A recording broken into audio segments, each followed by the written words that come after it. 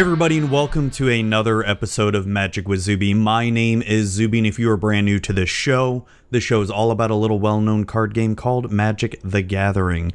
Today we brought on one of my favorite people in all of Magic the Gathering, and one of my favorite people in real life. That is John Dunning of They Said We Said, of the Hive Mind. Also on with him with 10th Street Hooligans, and he does Director's Cut, Cult of Films, and Director's Chair, and he does a movie/magic YouTube channel, and he is just an all-around awesome guy. I wanted to bring him on the show really just to shoot the shit and just talk about Magic content creation and just him in general, and just really pick his brain on some stuff. And I hope you all really enjoy this episode, because I had a lot of fun talking with him and making it. Before we begin, let's get a little ad out of the way. This show is brought to you by LegitMTG.com. LegitMTG.com is the best place to buy Magic singles and sealed product.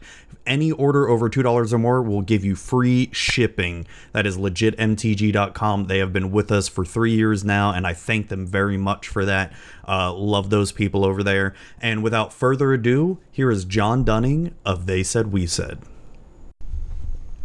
Hey everybody, Zuby here, and I've got the one, the only, the magnificent Zuby here with John Dunning from They Said We Said, or Zod Dunn. Yeah, how's it going, man? Hey, man, what's up? It's, I know. 2 times a week I get to see you I know. this week. This is great. Yeah, it's I wanted to have you back on the show again, because it's been about a year since I think you've been on the show, and it's I sort of like trying to do these recurring guests type thing. Come on and we just chat about Magic and content creation, whatever the hell else that people want to listen to us talk about. As you adjust your camera, how dare you? We're recording. We're live right now. I couldn't do that during the recorded pre-show. I had to do that while recording. Okay. Do you have a special guest with you tonight? Yeah, man. It's also a reoccurring guest. As much as I am I could be compared to herpes, I also have one right here, which is Clyde Mays. This guy keeps just popping his ugly head in all shows I've been doing lately, because the bottle was free and it's decent enough to drink by itself. So nice. I like that we're getting more and more drinking Zuby lately. I try. It's only special occasions. I definitely 10th Street Hooligans. I enjoy doing it, except when I'm doing the D&D, because I need to have somewhat of a straight mind, because I'm just thinking of so much other shit happening and all that stuff, because I'm focusing on the OBS stream, I'm focusing on all the rules, and then because I know you guys are still really new to D&D, I'm having to also help you out with some of the rules and all that stuff. I don't think tipsy Zuby or drunk Zuby would be a very good DM for you all at that point. I mean, it would be fitting, I think. It'd be funny. It'd be definitely funny, but it's just another added level of stress that I don't feel like putting myself under. But yeah, man, so I mean, everybody who's listened to my show should know John Dunning here. If you don't, in case you don't know, he's got a YouTube channel, They Said We Said. It's a Magic/movie channel, and you do the Hive Mind, and then we do the weekly Magic show, 10th Street Hooligans, which is live, and it's quickly becoming like, it's getting to a point where even though I'm a part of the show, I still enjoy listening to the podcast the next day just to hear some of the funny shit that's happened. And it's like I listened to that game show like the day after, and that was funny. The D&D one, this week's episode, I listened to it again, and there's just been a lot of fun. It's and I love the addition to Pixie Kitten to it. She's been a really good addition to it. Hell yeah, man. Yeah, the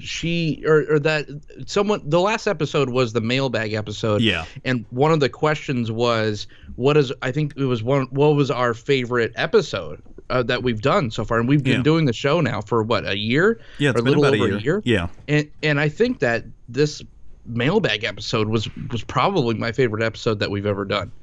It had just like everything. It was hilarious. It had weird challenges, like we all had to eat marshmallows, which is just absolutely disgusting. Never again. Like, dude, I I came this close to.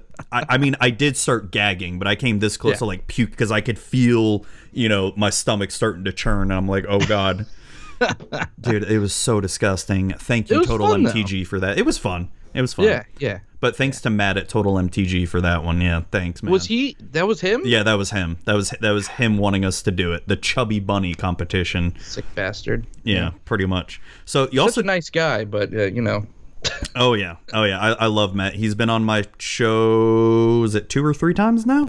I need to have him on again because he's another recurring guest. I love Matt. That's one of the things. You and I have talked, at length in private about content creation and our woes and ups and downs, and there's a lot of times where you get to the point where it's obviously we want to become big. We'd love to. Hell, I'd love to make this a full-time job and all that shit. It's obviously that's really hard to do, but it's at the end of the day when we do come to a point where we stop doing this stuff. I'm gonna be glad the friends that I've made along the way, like you, Matt, Coach, Pixie, Johnny, all of them, because I never would have met any of you guys without doing this stuff. For sure. Yeah, man. That is seriously the best part. It's like I was just. I mean, it sounds so cliche, but it seems like just yesterday I was literally listening to Magic of Zuby on at my desk at work when I had a desk job, or even like the Command Zone or Masters of Modern and all these Turn One Thoughtseize, all these podcasts that you sit down and listen to, Brainstorm Brewery, and now it's like I not only got a chance to interview some of these people, but now I've made friends for life. Like you, you and I are like BFFs, or Jason Alt is him too. Yeah, just what a cool experience, what a cool ride this has been. And relatively we're very small minnows in a pretty small pond, but the pond's getting bigger. It is. It's definitely gotten bigger the past year. Yeah, for sure. But it's just like, but the contacts and just the experiences that we've had just in the small amount of time that we've been doing this is really like, sometimes I just sit back and just like, oh shit, I just had a conversation with X or Y, or I'm making big plans with this person, or I get to do a live show with you and Coach and Johnny and Pixie, and that's just, it's crazy. I look forward to it every week. I love it. I'm sad that I'm gonna have to miss the next 2 weeks because of work. It's because of work, and it's I told you a little bit, like my job may be changing, and I'm going to be finding out more about that Monday to see what that exactly entails. Soon, huh? Yeah, it sounds like it's a good thing, but I've still got a lot of questions, and it's sort of, I don't know. I feel like in some aspects I'm definitely going to be busy and traveling more, but I think in other aspects I'll be able to focus on content more as well too. That's cool. I may not, like I said, I may not be able to show up for 10th Street Hooligans all the time and all that stuff, but I'll be able to focus maybe more on other content. Like I keep saying I want to keep writing this adventure module I'm writing for D&D, and it's, to be honest, like a lot of times that when I do have free time, I'm like, nope, I don't want to do it. Because you just get tired, and you know what I mean. You work a full-time job, and then family and all that other awesome stuff of life. You were gonna say another adjective, weren't you? Yes. Trying to remain positive here, but yeah, man, it's and I also got to give a shout out to my boy Alec, who he reached out to me during one of my early podcast episodes, and he's a guy that lives an hour away from me, and him and his whole family and my wife and kids, we're all friends with his family now, and it's just like I would have never met him had I never done this show before. That's so cool. I'm thankful for that. Is that the Durdle Turtle? Yeah, Alec the Durdle. Yeah, he's the number one recurring guest on the show. I think he's got 7 or 8 spots. Damn. Yeah, he has been in a lot of episodes. I got some catching up to do. Yeah, man. It's weird. Do you ever look back at your content, like especially Hivemind? Hivemind has changed a lot, and And when I try to listen back to some of my old episodes, one, it sounds completely alien to me now and all that stuff. And the other, and it just kind of makes you realize how far you've come along too. I mean, not just your hive mind, but your other, content as well too. Yeah. Oh, for sure. Just focusing on the hive mind, even, I feel like it's in its third act, because I think that just from we'll just talk real quick, like production wise. So the first iteration, I think, or the first era of the hive mind was from episode 1. That was with Coach, and literally that show just happened because I don't even remember how it happened, but I remember I was talking to Coach from the Card Bazaar, and we're just like, oh, we want to do this, but that fell through, so let's just try to do this kind of interview show. And so he was my first guest, and he's the only reoccurring guest on the hive mind. He has 2 episoants on there. I gotta beat that. He's always begging for more. I'm like, what are you talking about? Like, I'm with you every week, and like, he just wants to be on the hive mind so bad. I'm like, dude, you've been on there twice, and I do Tinstery with you, but I don't know, whatever, Coach, we'll get you back on. But yeah, from like that episode, like the first episode with Coach, going to I think MTG Mudsta was the last one, where it was like a weird pre-recorded show, and you were on in this era. I remember and that. It was like a weird TV thing, and I liked the setup. It was pretty unique. It was cool, but it was like it was what I had, right? It was the audio was bad, like, and it had some good people on, like Randy Bueller was on there, but it's just like that's right. The audio was so bad, and I think that shied a lot of people away from it initially kind of gaining some steam. And then the second iteration was when I moved to Washington. I'm like, you know what? I don't have time for anything anymore. I'm just going to make this a live show. And I think Sybin, who now, the Aether Hub, he just quit Magic completely. That was a bit surprising. God, did you see his video today about the whys? I was just like, oh no. Oh, he released a video about why he did? Let's turn this into a live reaction show on that video. Is it like a long video or something? Or kind of. It's pretty. Oh man, he threw a lot of shade at like Blake and stuff like that. So. Oh geez. Well, I mean, and I'll be honest, like, not trying to be too down on the guy, but there's been times where I've seen his tweets, and it's just sort of, my reaction was like, come on, you really don't need to. And yeah, and it's kind of Eeyore, it's like, ooh. And I get it, dude. It's like, okay, let's just get the elephant out of the room, right? Sure. Especially last year was one of my hardest years ever, because due to what happened with my oldest daughter, and I took a lot of breaks. There were times where I said, okay, I'm done, because it's just, I was not mentally there for it. And then earlier this year, I just said I had to be done again, like, and I thought that was going to be the end. But I think what it really meant for me personally was that was more of the end of me kind of playing Magic the way I was playing, because I noticed I miss podcasting. I still love Magic as a game. I still love playing it, but I was noticing, I think it was maybe more of the fact where I wasn't enjoying playing Magic as much anymore, and that kind of affected the podcast as well too. And then there was a bunch of other stuff going on in life too, where it was just things were getting really stressed out at work, but I noticed when I was taking that break, like, I really miss podcasting. Like, I miss you guys, and it's, I've got my own demons to deal with too, that I try to fight off every day, and some days are better than others. And absolutely. But yeah, I try not to convey that. Like, I try not to be a Debbie Downer all the time, where I know I do complain on this show and probably on Twitter, but I feel like this year I've been trying to make it more of a point on Twitter, at least in social media, where I'm trying to post more positive stuff. And even though there are times where I complain, it's just more of not complaining to the point where I'm bitching so you can feel sorry for me type thing. You know what I mean? Sure.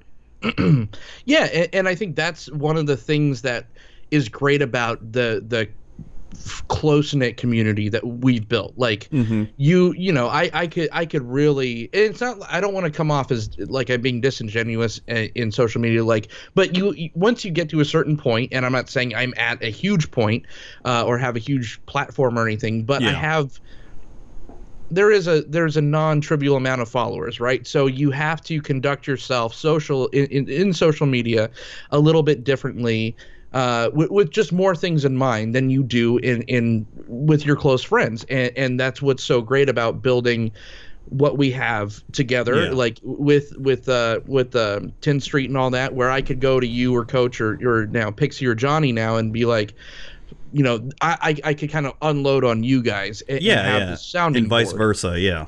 Exactly. And where before it just, I think a lot of people kind of do that in social media, and then they get either blacklisted or they're just, or, you know, it just becomes a weird thing. And it takes like, everyone should go to, like, they should teach a social media class in school, because it's become such a important part of people's lives and such a huge part of everyone's life now.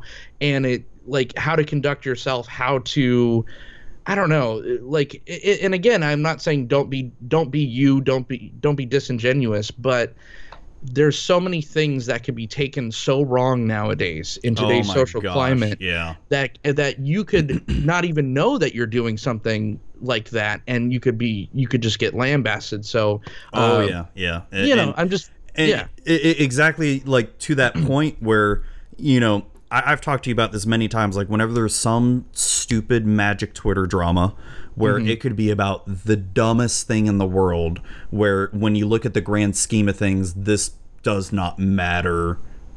Like, I don't understand how this would affect your life. And you know, you could complain like, oh, this is like your privilege talking and all that stuff. And I get that. I can get that aspect.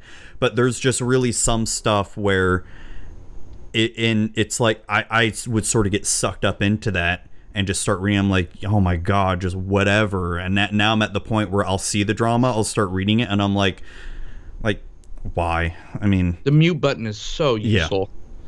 It is. It's useful, and it's also, and that was like something I said to Tarmacat, because I noticed she posted on something, because the Black Ariel thing, and I think she said like, oh, I love arguing with these idiots or something like that, and I was just like, you know, that's why I don't argue anymore online on any platform, because regardless of what side you're on, everybody, very high chance that no one's going to change their mind online. They're going to double down, and it's just going to turn into shit. And why waste that energy? You know? Absolutely. Yeah. I mean, you are too busy. I'm too busy. Everyone's too busy to just get sucked into all that crap so much. And it's just like that's the one great thing about being a content creator, or, you know, doing stuff in a creative space, is you will never be bored. I always have something to do now. I always have something to research or prepare for. And that in itself, I think, is very therapeutic, where before it's just like, you know, you have stuff with your family, but you go to work and all that, but then you just used to just go home and just feel lost. And now I feel like it's content creation. You have something to look forward to and all that. Yeah, you really do, on a week to week or even day to day basis now. And that's really great. And that's something that you could really, once you find your voice and find what fuels you, it really kind of fills in those gaps, if you are so inclined to take something like that. Yeah, since I've been back, I've really only been doing episodes talking about stuff that I want to talk about. I've almost fallen into the trap where, okay, let's talk about the new previews, let's talk about the new decks that are out, and I've done a little bit of that, but I'm not gonna go back to the point where, oh, okay, it's a new week, let's talk about the latest decks that are out there, let's talk about the latest cards and previews, because I'm like, there's already podcasts out there for that, and they do it better than I do. But, you know, I'm gonna do what I want to talk about, and I'm gonna bring on people that I actually want to interview, right? If I bring you on to this show, anybody out there listening, it's because I want to talk to you. It's not because I feel some obligation or anything like, oh, this will get me views and all that stuff. It's you know, if I wanted to do that, I'd be reaching out to all the top pros and all the top content creators and all that. And it's, I'm to a point where I'm like, I don't care anymore. I mean, people are going to like it or not. And if they don't, okay. I've already gotten some complaints, but whatever. Really? Yeah. Just, you're too genuine now, Zuby. No, just more. It's, how do I even describe it? I don't even know. I can show you the email after the show here. Yeah, but yeah. it's just complaints from some people where it's like, whatever. It's I don't care. Yeah, I mean, I'm thankful for people listening and all that stuff, but you know what? It almost fuels me when I get bad comments and all that stuff, because I never really respond to it, but I'm just more like he. It's like awesome type thing. I'm totally with you, and at this point, whether it be 10th Street, whether it be the Hive Mind, or even the movie stuff, it's just like I'm not chasing the dragon so much anymore, where it's just like, if I'm gonna have someone on any of the things that I'm doing, it's because I care about their story, and I'll get backlash sometimes for the people I bring on, like Mayfer, the elephant in the room. I was gonna say, I was even gonna bring up the name, but I was just like, let's talk about it. It's sure, no, it's fine, and realistically, it's okay. So, Mayfer MTG, she said some horrible, abhorrent, deplorable things a couple years ago. And did I agree that was all shitty what she said? Absolutely. I think it was the worst kind of things that you could say about a certain type of people, I guess.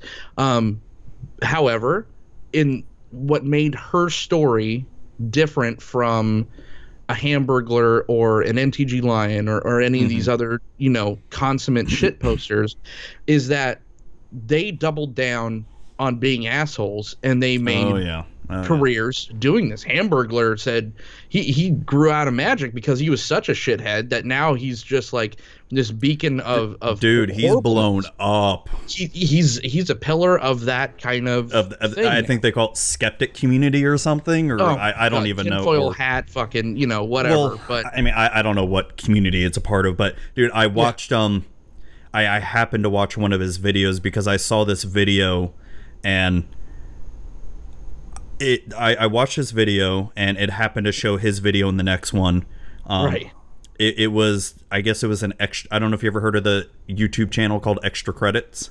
No. They released a video, I think, the other day that just got massively downvoted, talking about basically if you play a Nazi in a video game, you're a Nazi in real life. Or some shit. Or if you play a terrorist in a video game, you're a terrorist. They were essentially, the whole argument was, you should be able to, like in a World War II shooting game, you should be able to choose what side you want to play, the Axis or Allies. Since you're being forced to play a Nazi, that's really bad on the game developer side. Oh boy. And it was just, the whole argument was like, oh my god. Like essentially, and then I'll admit it, I did watch Hamburglar's video, and he brought up a good point where his point was, people are knowingly buying these games. They know that you have a chance of playing a Nazi. So, how does that make that person knowingly buy it, like bad or whatever? It's I know I'm messing up the points here, and if people listen, they can be like, oh no, they did XYZ, but it was just the whole Extra Credits video was like, oh my god, we've come this far where it's like, oh god, but whatever. So yeah, Mayfer MTG, sorry, went off a little tangent. No. And so I'm just saying, like, her case was, she made strides to, she made comments against the LBGT community a couple years ago. So since then she apologized. She does like Pride streams and is now a supporter of. Yeah, because she was harassed off that Mythic Invitational. And that was what drew me to her story. She got accepted. So she is the largest Mexican MTG Arena streamer. So that's not nothing. I mean, if you're the largest person in your country for doing this thing, then that's huge. And so that's definitely something. Yeah, WotC recognized that. So they invited her to the largest Magic tournament, right, with the largest payouts and all this stuff. Yeah. She got so lambasted by the people that read those comments, and Jeff Hoogland was just like all over that, because Jeff Hoogland is yes, he was the largest MTG Arena streamer in the world as far as if you just went by the numbers. Yeah. But he was just such a radical. WotC didn't invite him to the show. This was supposed to be, it's like the Pro Tour. The Pro Tour is not pro player tour, it's promotional tour. This company isn't going to put someone that is like a Jeff Hoogland or anything like that attached. Oh yeah, I think Watts even told him, like, yeah, we have no interest in working with you too. Yeah, he's just, even though his politics and whatever line up on the side that usually Watsy lines up with, he is just so crazy and whatever. So they're just like, no thanks, but no thanks. So with Mayfer, they decided to look past everything. So they wanted her, but she was getting like death threats and all this shit. If you show up, you know, this X, Y, and Z is going to happen. So I wasn't like, oh, I have to get Mayfer on there because of whatever, because I think she's going to get me a lot of views. That is a story that needs covering. And, you know, it's kind of like with the whole Mary Lauk thing. I got a lot of shit for that. And which I didn't understand. That was a weird deal. That was weird. That was really weird because... Yeah. So before, I want to talk about that, but before we get into that, Mayfer, one of the things, because I watched that whole video, I will admit it was a little bit hard to watch because of the language barrier. Yeah. And I feel like I was almost a little disappointed because I'm not saying you glossed over that whole controversy. I felt like you wanted to go deeper into it. Right. But the language barrier was kind of stopping you with that. I know very little Spanish. You know, my mom was fluent in Spanish. She was a Russian Jew, but she was fluent in Spanish. Go figure. She lived in Madrid for a little bit. Yeah. But so I understand Spanish better than I could speak it. So yes, I got some real bad criticism for that. Even bringing her on too. Well, bringing her on certainly, but also that I was accused of glossing over and just being like, "Oh, you said these things, but you were so young, ha ha ha." But like you said, it was. I probably could have put her to the thumb screws a little bit more, but I couldn't have done it in a constructive way. Yeah. To where it conveyed to the audience as well. If that makes sense. Yeah, I felt like from what I was watching, you could have asked the harder questions, but since that language barrier was there, I feel like she wouldn't have been able to give the proper answer. Maybe you and the audience wanted to hear more. Sure. If that makes sense, because I noticed there was just a lot of short answers with her, and it was probably one of the shorter, what everyone saw was one of the shorter hive minds that I've done in a while. I cut a good 20 minutes off of the runtime because of that language barrier. And that happens, you know? Yeah. And some of that was where I you know, and I'm not trying to say I did go crazy. I'm like, you need to answer the question, girl. Yeah. It wasn't like that, but some of what got left on the cutting room floor was talking a little bit more about that, but it just wasn't coming across in a coherent way enough for the audience to even get anything out of it. So, and that happens. I took a shot with her. You know, I'd probably do it again. And that's the thing. It's just like, I'm not, if you're just coming to hear a formulaic show of let's talk about this, let's talk about that, that's not what you're going to get. What's your favorite Magic card? Yeah, exactly. I don't want to be that. Because I'll burn out, you know, and I already am kind of feeling that burnout with that show because I feel like I need to pander to that kind of thing to get the views and whatnot. But I just want interesting stories or people that I want to find out more about. So that's what the show's supposed to be. And because I want to get a little bit deeper into the hive mind too. But the thing that got me with Mayfer was I understand the controversy behind it. Absolutely. I say up front, I didn't personally agree with her being invited at first, but I would not have, gone in and attacked her and all that. Because of her comments, or because of the comments. When I found out about it, I'm like, oh, well, I don't think they should have done that. But you know what? That's Watsy's decision. Whatever. It doesn't affect me. It's like I don't agree with it. But the thing that gets me, and I've heard this on a lot of other podcasts, is just forgiveness, right? Yeah. When someone who in their past, because let's all open up the bag here. We've all done bad shit in our lives, right? We've all said shit, we've all done shit, but we all change as human beings as we get older, as years go by. you know, you may have held views when you were 18 that you no longer agree with. You would look at 18-year-old John and be like, how the fuck, why did I ever think this way, right? Oh, 18-year-old John was way cooler than 35-year-old John. But you know what I mean, though. It's like, Yeah. you may have certain world views that are completely different now, Right, you know? And the fact that what gets me is there's so many people out there that just because 2014 John Dunning may have had a different worldview compared to 2019 John Dunning, and maybe it was the bad worldview to have at that point. You've learned, grown, and adapted, and, you know, say, okay, I don't believe in that anymore. People still hold you to, 2014 John Dunning said this, so nope, you're gone for good. You know, and it's just like, come on. Unless it's something extremely egregious and all that stuff, let's get past it and grow and learn as human beings. This community, for what it gets right, has this thing where it's the court of public opinion is just so strong. Like you said, it's just like who gets to decide when someone is rehabilitated, when their image is rehabilitated, right? Mm-hmm. It's just like, okay, she apologized, or not even her, you know, like other people, like this person apologized, they screwed up, they made strides, they did, you know, I guess like you could say like her doing her pride streams and being very active in that community now is like her community service. Yeah. When is enough, or is it just not enough? Do people just want?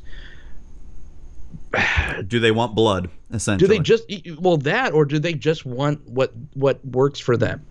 The greater hive mind of that side, I guess, and that's it. Once you step out of that line, are you gone forever? Do you live in exile forever?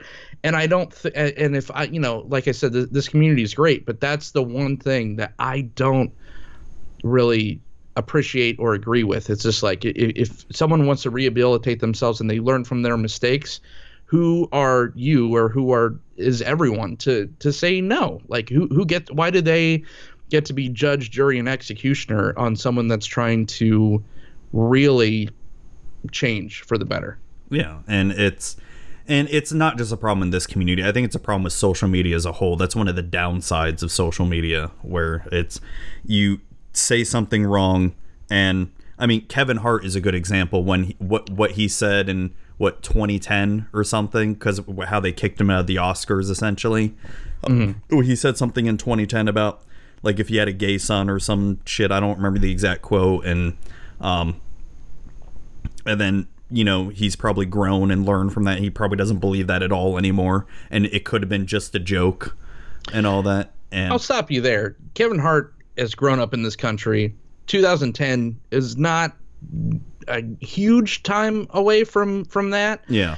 Like there is, and I don't want to keep making excuses for this girl because I really don't know her. I know her just from setting up schedule wise in DMs and then doing the show. And then since then we've said maybe 5 words to each other. Hey, the show's up. Did you like it? Great. You know, she sends me little emojis, whatever. Yeah. But and again, this is going to come off as making excuses, but it's also a cultural thing a little bit too in her case, where that's, you know, she says her streams like everyone's really nasty to her because that's kind of what they do. And you know, ignorance, I don't want to say it's, oh, you know, she didn't know any better or anything, but when you grow up in a certain area or a certain region and that's kind of all that's being taught, you know, said around you, you kind of fall into it until you're old enough and smart enough to do your own research. So I kind of give her a little bit more of a pass, you know, playing the ignorance card than someone like a Kevin Hart, because he grew up in this country. He knew what he was saying. And, you know, same thing as like a Kevin Spacey or someone like that. Yeah, I don't want to get too much into socioeconomics and all that stuff. Yeah. But from what you're saying, podcast. Yeah, when you're talking about with something like Mayfair, I mean, it's almost kind of akin to, say, you grow up in a racist family, right? Sure. You know, you get that ideology put into you as growing up, and there's a really high chance that you're going to be like that too. And then maybe you grow up one day and, you know, start learning, oh, okay, you know, every other race is just regular people too, and you know, and start learning. So yeah, I can see what you mean by that. You know, yeah, man. So that got a little deep there, but going back onto Mary. How do you say her last name? Lou or Mary Lauk? Lauk. Yeah, that was a strange one to me, where she put out some accusations about Owen Turtenwald. Just get the cat out of the bag here, because Owen Turtenwald's pretty much been MIA since what, February, March or something like that. Because he got uninvited to the Mythic Invitational or whatever, and has been pretty much silently kicked out of the MPL, but without even any kind of announcement or anything like that. And Mary Lauk put on Twitter with some accusations saying something like, "Oh, finally the cat's out of the bag," or whatever it was. I don't remember the exact words, but and then you had her on the show, and you surprisingly got a lot of flack for it, and I was a little taken aback, because I personally feel that if this were anyone else in the community, I mean, not her, but if she was accusing anyone else in the community that maybe wasn't part of the MPL or loved as much as Owen was, it would have been a different story. Well, let me clear it up real quick, and because I had her on when she came out with the blog post against AJ Soccer. So that's right, that's what it was. I'm sorry, man. I completely get it confused here. But she definitely did go on Twitter afterwards. I think it was only 2-3 months after, and that's when the Owen Turtenwald stuff happened. Okay, I'm getting my timelines confused here. I'll blame Dunk Zuby. Your Soccer Turtenwalds mixed up. Same people to me. The only it was I'm remembering now the AJ Soccer thing. Yeah. So I contacted her. Okay, so she posted on Twitter about AJ Soccer. AJ Soccer is a very beloved, feminist member of the Magic community, and then she posted this thing about their relationship and all this stuff, right? I took a shot. I tried to be Dateline NBC, and it's not like, what was strange about it was the non-interaction. It's still, I know people watched it because it's the highest watched Hive Mind that I've ever done. Although it's like the least talked about and shared, because when things start getting gray and things start happening to certain people, especially certain beloved people in the community, people don't say a damn word. People don't touch it. It's just like, everyone's seen the Homer Simpson meme of him slinking into the bushes, right? That's what it kind of becomes. And I'm not saying that the community is cowardly or anything, but it's just very bizarre when things like that happen. It got a whole lot of dislikes. It got the usual, not masochistic, but pro-masculine hate comments, like, "Ooh, she ruined his life and there was no proof." It's just like, shut the fuck up. Believe the victim first, of course. Go cry to mommy about that kind of stuff. But it was just very bizarre how no one in the community, it was like crickets. But it blew up view wise, so I know everyone watched it. It was just, and I remember there was a Reddit thread about it. I mean, not about your video, but just about the whole situation too. Right. And as much as we hate Reddit, I feel like sometimes, depending on the situation, Reddit's a little bit more level-minded compared to some people on social media. But yeah, that was a very strange thing. And then the whole Owen Turtenwald thing too was also pretty weird, how no one really wanted to talk about it either. And it's like, more people DM me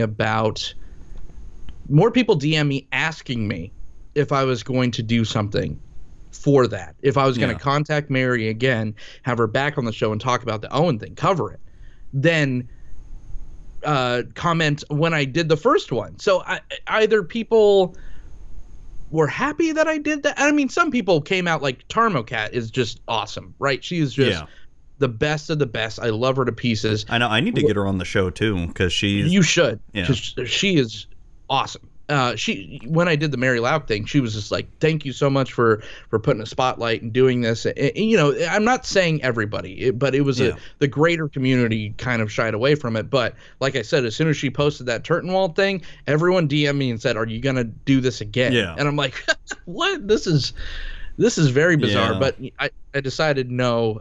It was, you know, no. So I didn't. Yeah, it happens, man. It's been kind of a crazy ride for Magic lately, in terms of not just the game, but also like the whole drama of it too. And it feels like every week there's something new happening. And well, Zuby, power and toughness is hard to get right on a card, right? oh my God, I saw that tonight, and I'm like, people are really gonna flip out over that? It's a mistake. I mean. Yeah, it is pretty funny though. It is funny. It's when I first saw it, I honestly didn't know, is it a 2-2 or 2-3? I don't know which one's which, because someone just posted the card like, this is wrong. I'm like, well, which one's right? I don't know. Because if it's a 2-3, I'm playing that shit. Yeah. Even as a 2-2, it didn't seem that bad, you know. No, it's very good. Yeah. But but it's just one of those. It's like, I feel like, and now that I'm deeper into the D&D community. The D&D community has its own sort of drama, but a lot of the community is not really centrally located, if that makes sense. Like, when you start getting into the Magic community, you kind of know the who's who, right?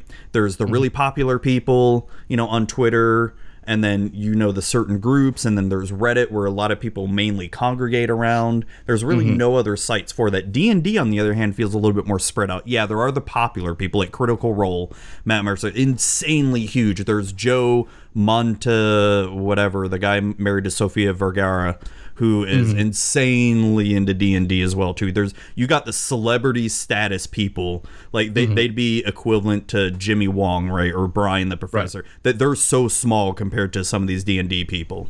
Sure. But as far as the greater community of like content creators, it's very spread out in terms of, and it seems for the most part it's a lot more friendly to newer people. Just from my interactions and all that stuff. Like when I did my RPG companion and had Matthew Corley on from Kobold Press talking about, I was just picking his brain. I don't know if you listened to that episode. I did. I basically wanted him on for my selfish reasons, because I just wanted to pick his brain. Like, how do you write a module, right?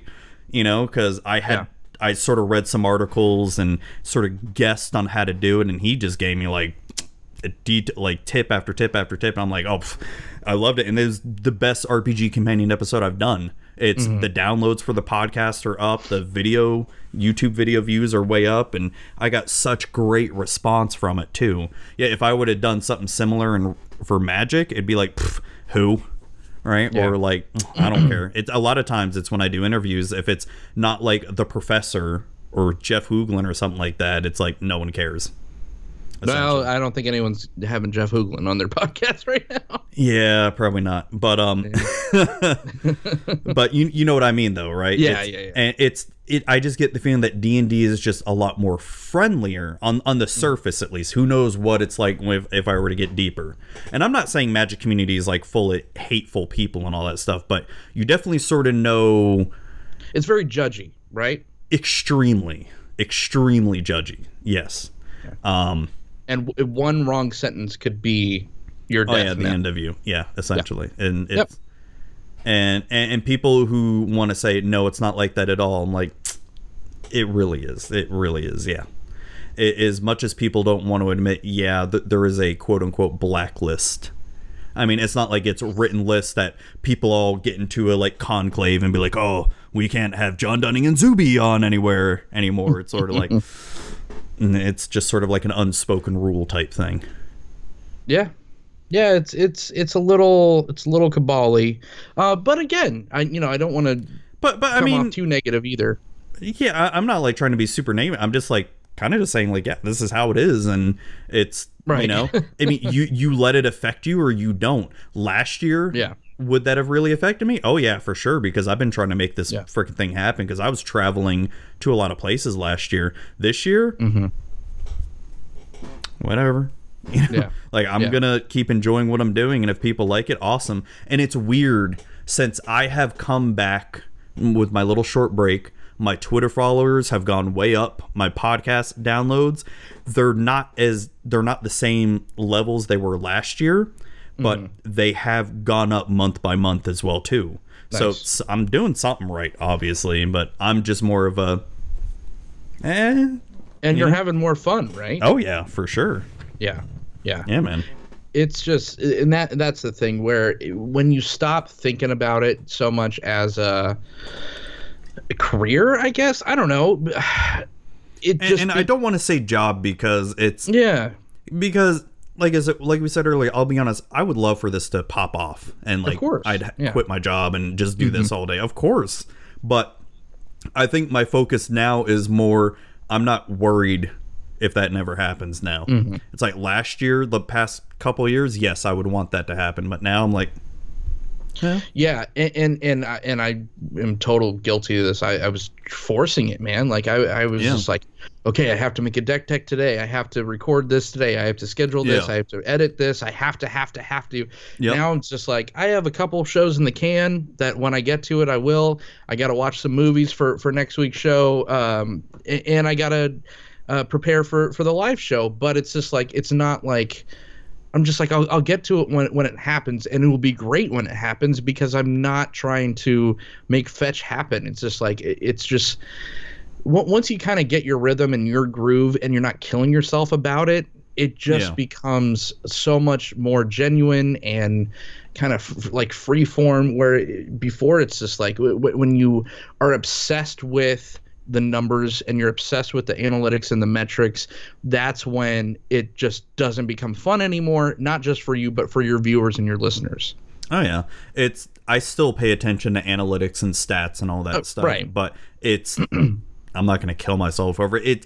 I'm now treating it more of I'm trying some experimental things, and if people like it, awesome. If they don't, okay, maybe I'll just try something different then. Just sort of throw shit at the wall and see what sticks. Speaking of the Hive Mind, you kind of mentioned it was getting a little bit stale for you, or the format was. It's getting a little. I don't know, man. I'm kind of. I don't want to say I'm like episode to episode with it, but I'm not. I don't know how to say this. I'm not signing like a year lease on that show right now, which means that if I think of a cool guest that I want to have on, and right now I have really, really incredible guests booked up until the end of August. But after that, I don't have anyone planned. And if I could think of someone before I don't have someone scheduled, great. It will keep going. If I don't, then I don't know. It might not be like a have to every 2 weeks kind of show. It might just be, if I could think of someone that I want to talk to that's interesting, that I think has a cool story, then it will keep going. If not, then it won't. I'm busy enough now with the live show every week, which I'm just having a ton of fun with. I'm busy enough with the movie stuff. With Director's Cut is a really, really hungry beast. I mean, that takes a lot of time, preparation. Yeah, and you've been killing it with. I haven't seen some of your latest Director's Cuts, but some of the ones I have watched, you've been killing it with that. You seem Thanks, very passionate with that. It's just movies have just been such a huge part of my upbringing. And it was before magic, right? It's because I found magic when I was very young, when I was about 12 years old, and it's still a huge part of my life and I love it, but movies will always trump magic to me. And just having that person that I click with Jason, and being able to do this project that I'm very passionate about and I believe in, it's just kind of clicking right now, and it's firing and it's fueling me creatively to where other stuff kind of isn't. And I'm sorry, but I'm sorry I'm not sorry. And even stuff like Cult of Films, where it's just something that I was, again, just so worried about, like, oh my God, I need a guest. Like, I almost got to a point where I'm like, no one just cares about what I have to say. So I always had to have someone with me, where now Cult of Films, I'm like, I want to talk about this. and I just want to do it by myself or with the viewers. I want to have a conversation about this movie that I love with the viewers, and it's very freeing again, and it feels like I'm getting that feeling like I got when I started this channel, where I'm like, I don't have to do things a certain way. I could just... You're pulling a Zuby doing solo episodes. Yeah, man. And I mean, it's just... It gets a lot of fun, you know, doing something solo, and you're just able to pour your heart out into something, right? And you feel better, honestly. It's, you know, like when I do my solo episodes of Magic, regardless of what I'm talking about, I always feel better, you know? And I don't know if you're like me, but as soon as I'm done talking, I have no idea what the fuck I really said. I mean, you have a semblance of an idea, but unfortunately, I'm such a fervent editor. Like, I have to go back and so I'll have to play it until I hate it, right? Yeah. And I get so sick of every episode. Oh no, I know what you mean. Yeah. Except the difference is like the live show, because there is no editing now. Oh no, I love it. And I just get to enjoy it as a fan afterwards, and that's so great. And thank you for putting that in podcast form, because that is, I literally like drive to and from work, listen to 10th Street now, and yeah, that's part of the reason why I wanted to put it up on podcast too. Right? To start listening to it, and because you're right, it is fun. It's fun to listen to it, and even though I've been a part of it now, and it's hilarious, it's funny, and we have a dedicated group of people that come every week to watch, and it's, you know, it's I'm thankful for that too. It's a party, man. Yeah, it really is, and people just get to have fun, and the chat just has a blast every single time. And I had two of my friends come and watch the last show too, and you might have saw Killer Bees in there. That's my boy Matt from VCR Gaming, and he it was funny because when I mentioned the One Factor Fiction where I climbed up on top of the roof of the mining company, he knew exactly what I was talking about. He wasn't there, but he knows exactly which mines I was talking about. Sure. But I just love it, and I am thankful enough to be invited to other people's work now, like tonight, which is a dream come true. And then I was just on Bad Movie Night talking about The Incredible Melting Man the other day. It's just that's awesome. It's all this crazy stuff that I never literally. It's a dream come true, being able to do this, and it's not like. It's not keeping the lights on. It's not paying the electric bill or anything, No. but it is. I couldn't imagine my life not without this now, and it's just so fantastic. So yeah, it's definitely a strange journey with doing this, because you really start out with specific intentions, right, or goals, and it's like earlier this year when I wrote about the other side of content creation, which was a pretty big hit, actually. It was actually on the Magic Mike show as well too. They talked about it, and it's still fantastic. It's still a side that, you know, even though I'm trying not to take this as seriously, but it's still a side that, you know, you got to think about, where there's times where, you know, you do get burnt out and you're just sort of going with the flow and wondering, you know, what am I doing wrong, you know, right? And you see all these people that, you know, start off brand new and they're like, oh, they blow up so big, and you're like, well, what the fuck, you know? And it's, and let's just be perfectly honest here. It's our content. The majority of Magic people, they don't want to listen or watch it, you know?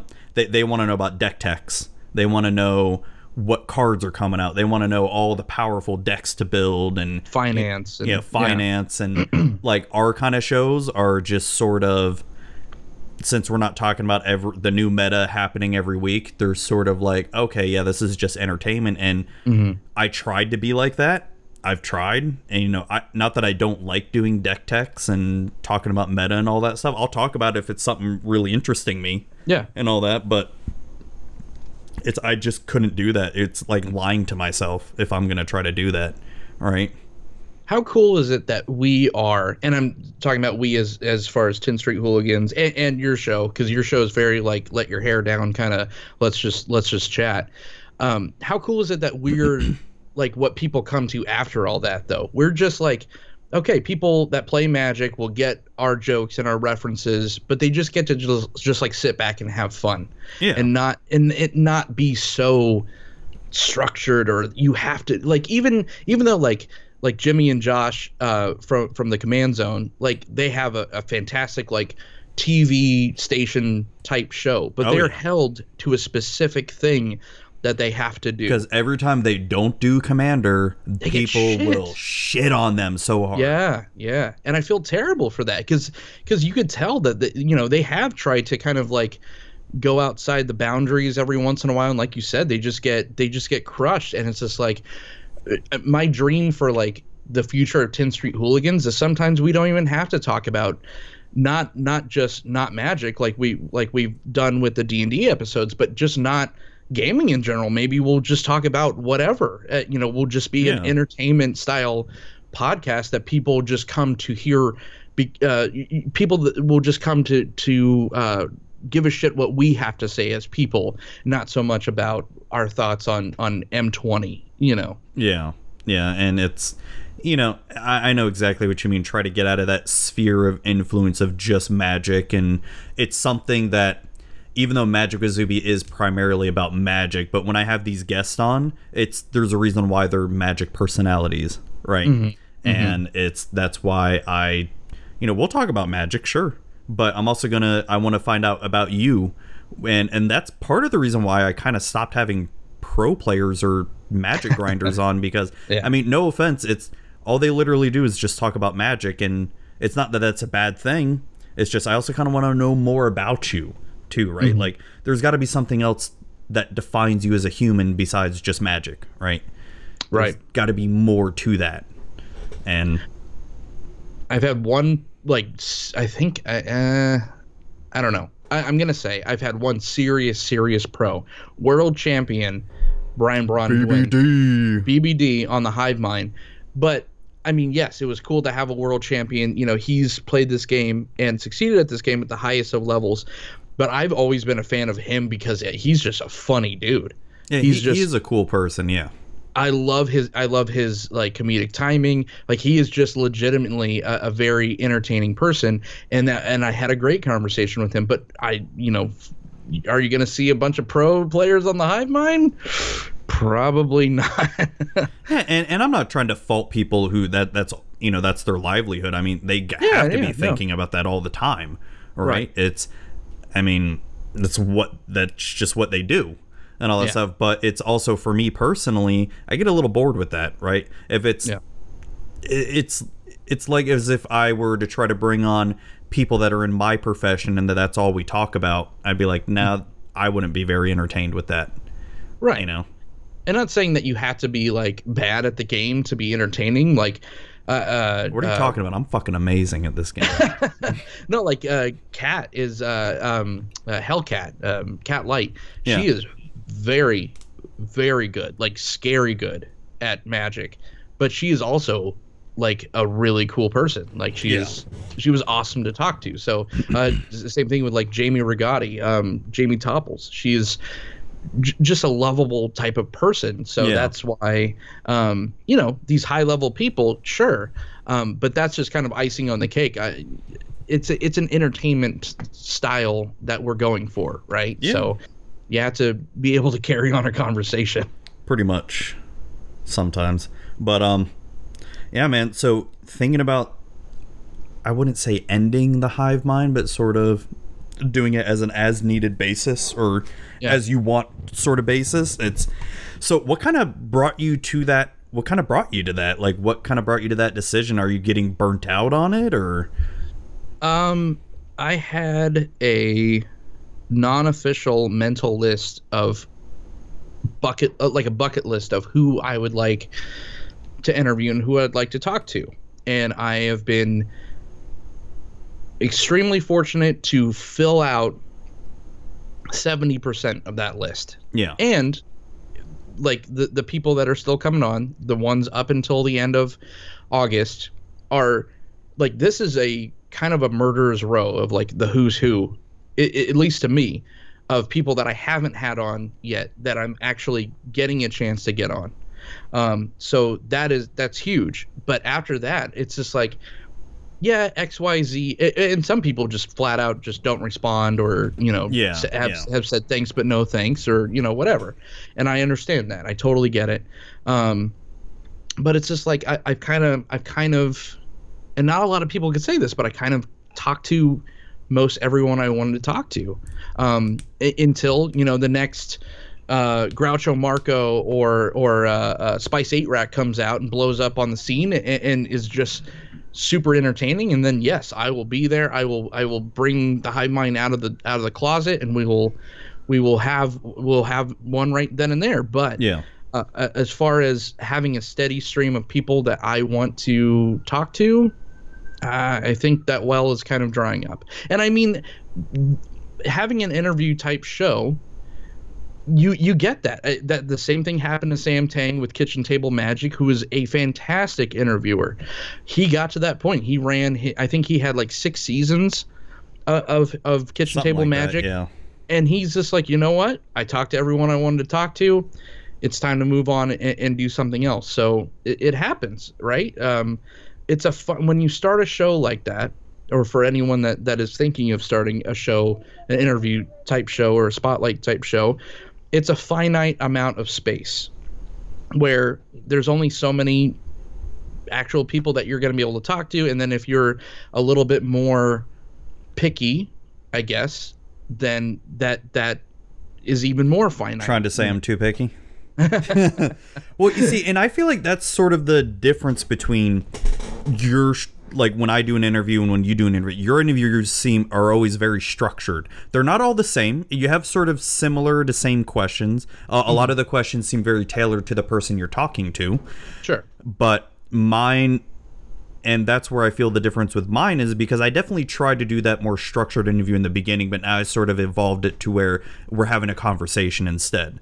And so one of the things I wanted to ask you was, so do you feel that the structure of your show doesn't really warrant for returning guests, essentially? Absolutely. And that's a thing that I've been really battling with lately, because I'm just like, some of these, like even these earlier guests, like Aaron from Turn One Thoughtseize, or like a Ben Bateman from Masters of Modern. Although I have him, lucky enough to have him frequently on Director's Cut, I'm like, I would love to get more of him on the channel to talk more about Magic, or even like a Conley Woods or something. Some of these people that I interviewed before, that I would love to do like a follow-up episode, but it's not. It's just like, okay, we heard your Magic origins, we heard this, we heard that, and it's just like, unless something huge has happened and you could see like a real growth or progression, I don't want to be a retread show either.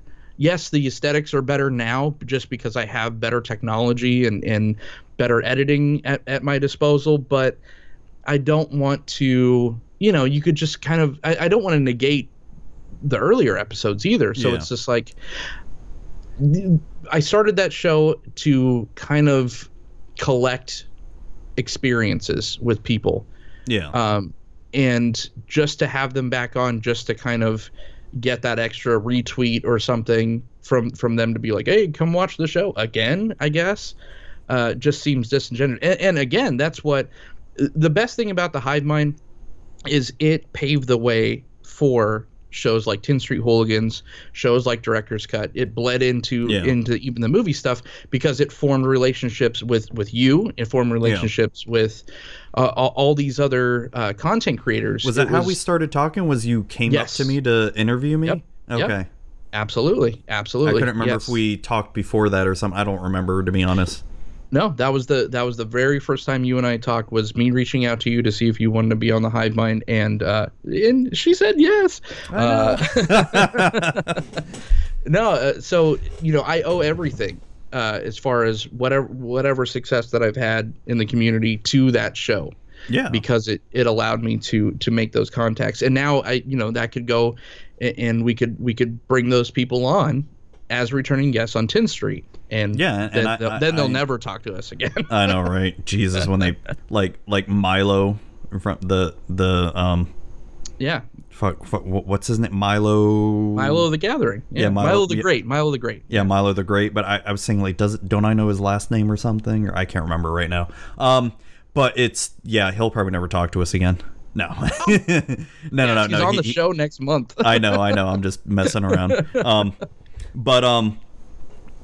Yeah, so have you thought about maybe restructuring it to be maybe a more casual conversation, or is that not something you're really interested in doing?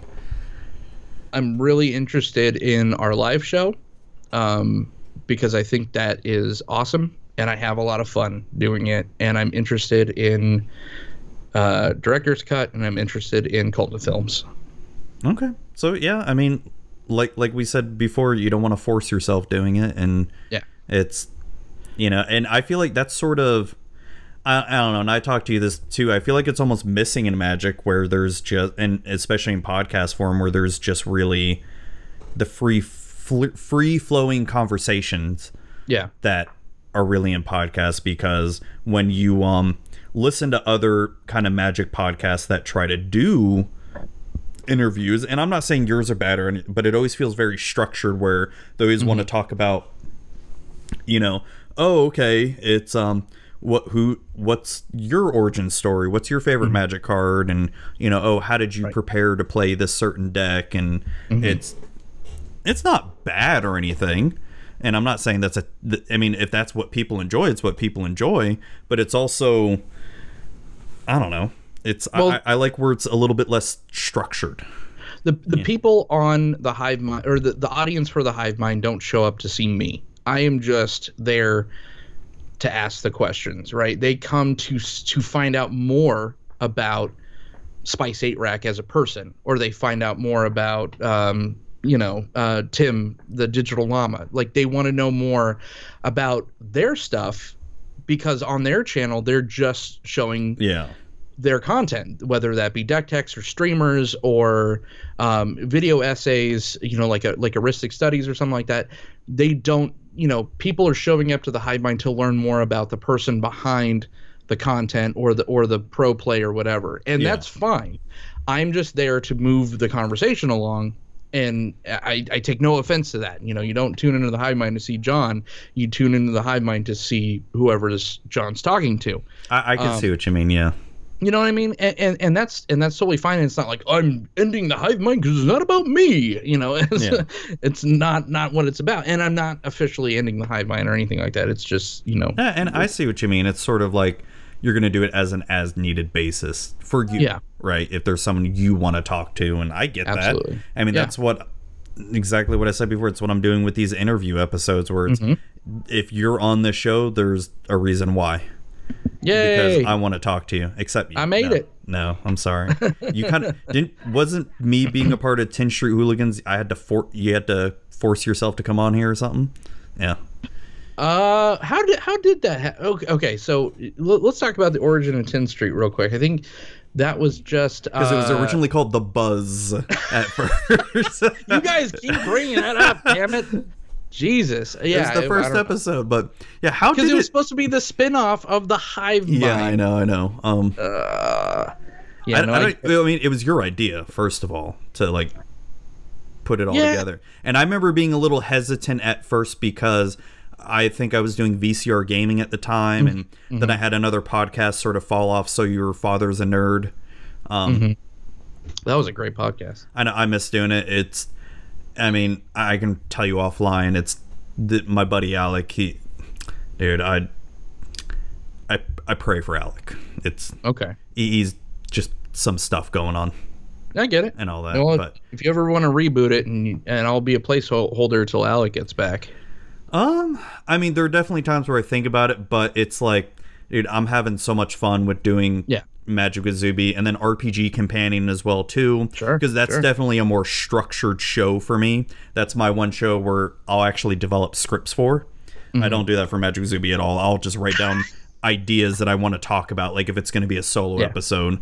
And then, and I'm still trying to figure out who I may want to bring on to RPG Companion as well too, like more people of D&D community, and really just I may want to bring on more writers and stuff and just pick their minds and stuff. So if I may throw out a name, you should get Ruben Bressler, because he's a fantastic D&D DM or person in general, and he is just connected enough to Magic, of course, because he's on Magic Mics. Oh yeah. That would bring over that audience. Yeah, too, so. I have been thinking not just him, but just more popular DMs in general. Yeah. Because that's what I play the most of as in D&D as a DM and all that. And I feel like, especially in the podcasting world of D&D, there is not enough discussion podcast about D&D or RPGs in general. There is a lot of actual play podcasts, which, I mean, that's not a bad thing because that's the most popular thing, but I enjoy good discussions about D&D in general, especially when it comes to DMing, right? Sure. Like, how do people take care of certain XYZ actions and stuff like that. So yeah, I have thought about him, and it's just, I don't know, I just haven't reached out yet.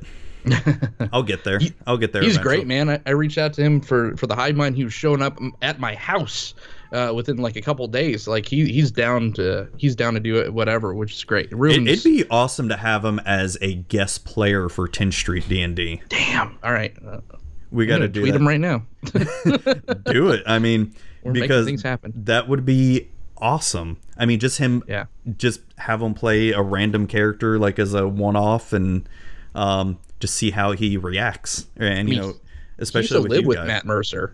Yeah. Really? So he came up through the D&D ranks proper. So I mean, he is not only a fantastic Magic player, fantastic. I mean, he was one of my influences as an interviewer. He's just such a great guy, man. Like, Ruben Bressler is one of my favorite people in the community for sure.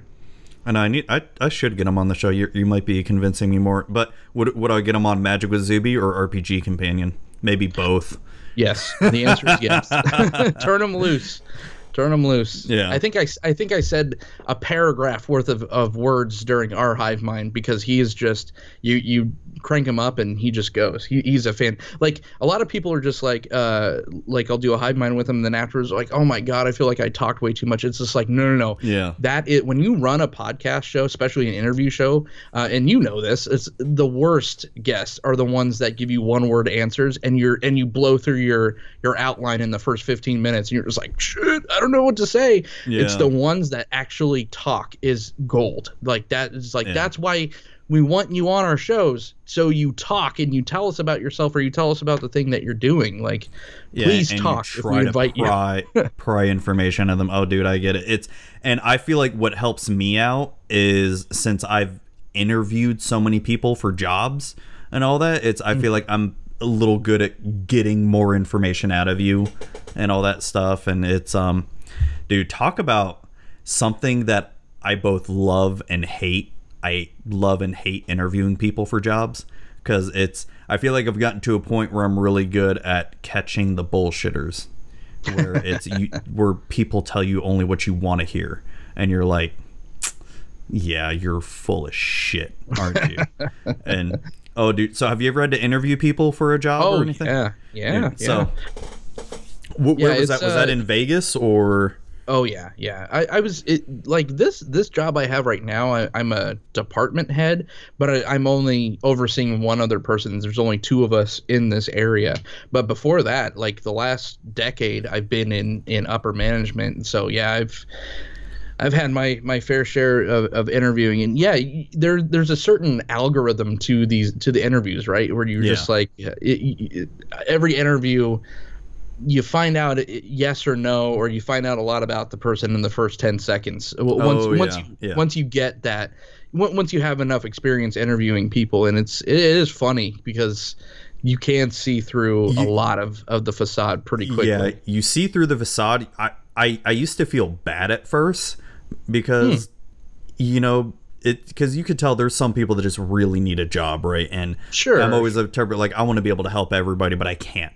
Right. It's also the things that the number one thing that will kill you in the first interview with me, especially because I always do a phone interview first, is if you talk too much. Okay. And if you just keep droning on, and I mean uncomfortably long droning on, and you're just like, Jesus fuck, I don't care anymore. Shut up. Like, if you talk straight for... I remember this one guy talk straight for 10 minutes and wouldn't let me get a word in or anything. And I'm like, Whoa. nope, you may be perfect for the job. I don't give a fuck now. I stopped caring because Right. you would not shut up. Dude, so... Maybe he was a podcast listener, and that's what, you know... Oh, I told you Cubes there from the was... future watched my comment about, you know, wanting to talk on podcasts, went back in the future, or went back in the past. Didn't I tell you that I once interviewed someone who listened to my show? Yeah. Oh, dude, that was the most, like, awkward thing ever. And he was a local Magic player, too, and... Oh, boy. I'd never met him before, so because I usually recognize most people that you see in game stores, and I would have definitely recognized him. But you know, we get to the point in an interview, we're like, oh, so you know, what are your hobbies and all that stuff, you know, because you want to know more about the person. And he mentioned Magic the Gathering. I'm like, oh, that's cool. Oh, so you play? I didn't mention my show or anything at first. He's like, oh, that's cool. And he mentions, yeah, your voice sounds really familiar. Do you do YouTube or podcasts? I'm like, yeah. I mentioned the name of the show. He's like, oh, I've listened to it. I'm like, oh, okay, cool. It's kind of awkward, and my buddy at the time was like, oh shit, so people actually listen to your show. I'm like, oh yeah. I don't remember the guy's name, unfortunately. We didn't hire him. Oh no. Unsubscribe. You think that would have been an instant hire, but no, sorry. Oh no. No, and no, it was actually because I think we found a better candidate, actually. Yeah. And that was funny. No, but so one of the things I love doing when I interview people is I will, especially when I have I always usually have one other person interviewing with me. I stare them dead into the soul when I interview them, where I don't even really talk. I just stare at you. So what you're saying is you're a really horrible interviewer because you just make them feel so uncomfortable. Well, and that's part of my plan, because we do sort of good cop, bad cop type thing. Oh, okay. So I have my one guy who's really good at opening them up, and not that I'm not good at opening them up, because if I have to do solo interviews with people, I'm not gonna completely, you know, just be an asshole and all that stuff. But if we have two, like, I'll just stare at you, and I'm just trying to, like, get your reaction to how I am and all that stuff. Sure. And then I'll really try to catch what they're saying, and if I catch the bullshit, and and depending on how they are, depending on how I will act as well too. Dude, I've gotten so many people that just get so nervous and all that shit, and I'm thinking to myself, like, I'm really not that intimidating of a person, but you just stare into their soul. And it's funny. They must have seen your Taekwondo videos, man. You are pretty intimidating. Not really. Not anymore, dude. I'm so out of shape, and I'm like broken. Like, dude, I have such bad carpal tunnel in my hands now, and my shoulder's fucked. I can't weightlift anymore. Too much Pornhub. Yeah. Essentially, pretty much, yeah. Too much. I mean, it's just, you know, I'm married now. It's, you know, you don't... Yeah. Maybe it's California Big Hunks, right? Oh, yes. Oh, my God. Talk about men! Oh, dude. Those are the guys that I'd love to meet. Yeah. Let me just preference that comment was from the newest Red Letter Media video that Zuby and I were just dying over. It's the Black Spine. Yeah, Black Spine edition. Yeah, Black Spine 3. Yeah. Oh, my God. Every time I think, like... Okay, I watch a lot. I obviously watch a lot of movies, and it's really hard for me to like. I laugh a lot during our live shows, right? Like during this, like that's the type of thing that makes me laugh. But like watching stand-up comedians a lot of the time, or like movies, I'm a pretty hard laugh. But man, Red Letter Media gets me crying every single time. Yeah, I pretty much. And the thing that I love about Red Letter Media is I have watched so many of their videos over and over again too, and that's pretty rare for me when it comes to a YouTube channel. Yes, I think I've seen the Neil Breen.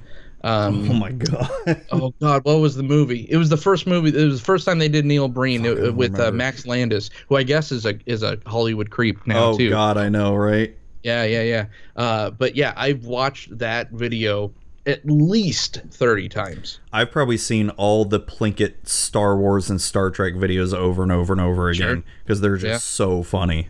Oh man, the drunk episode, the drunk Halloween episode. Oh my God, talk about. See, they would be the type of YouTubers I want to aspire to. Ones that don't give two fucks about what their audience thinks. Nope. All right. They give no shits. That's the brand, though. Yeah. Like, just treat their audience terribly. And yet we're masochists. We like that. It's like, please treat me bad, Daddy.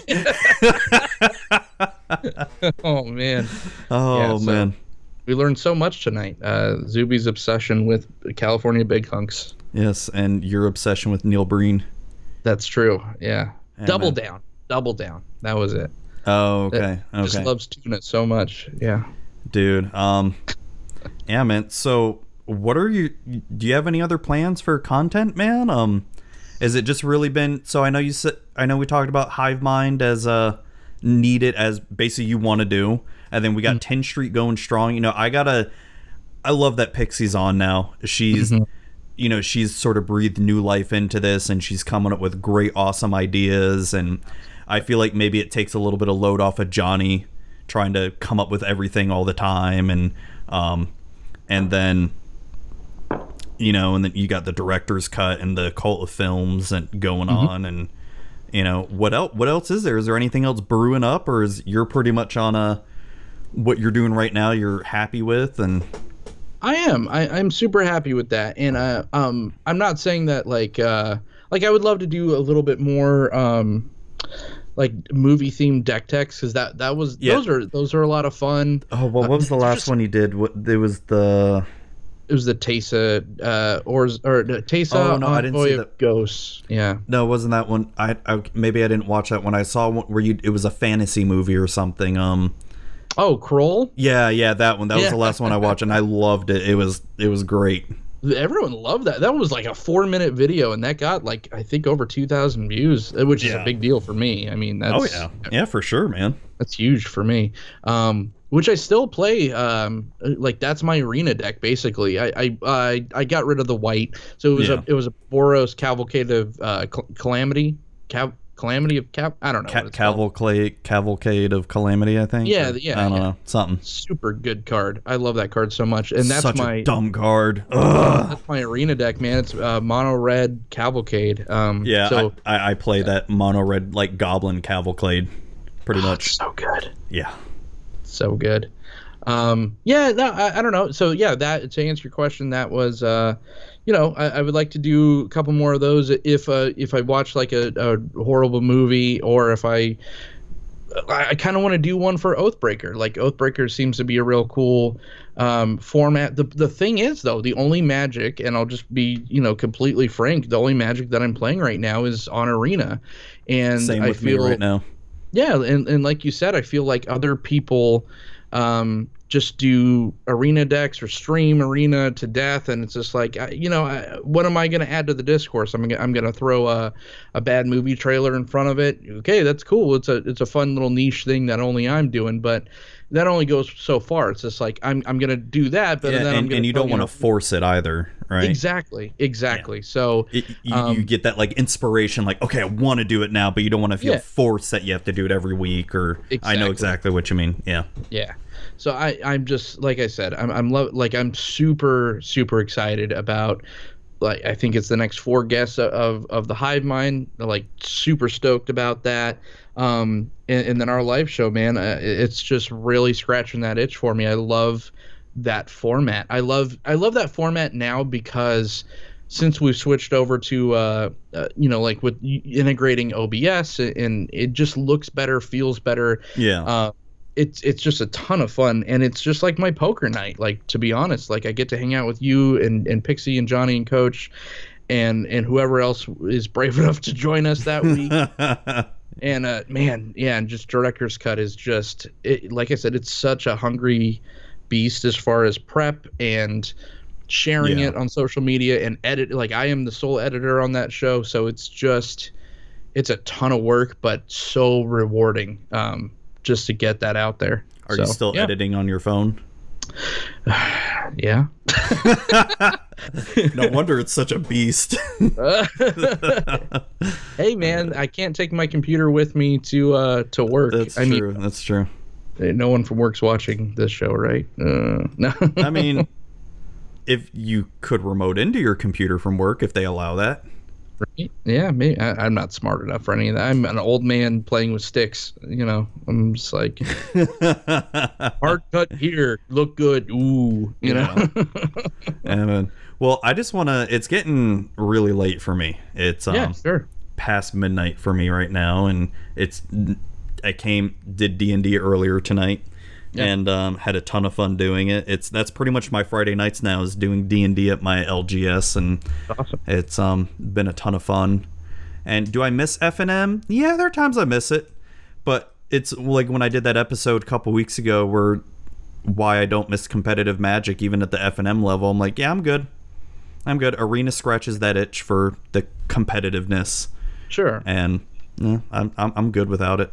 I miss paper Magic, if I'm just going to be honest, but there's just, between content creation and 4 kids and a wife and full-time job, there's just only something has to get sacrificed, right? And so... Yeah, it's true. I mean, I still got my paper EDH decks when I want to play it, and I'm building a cube again.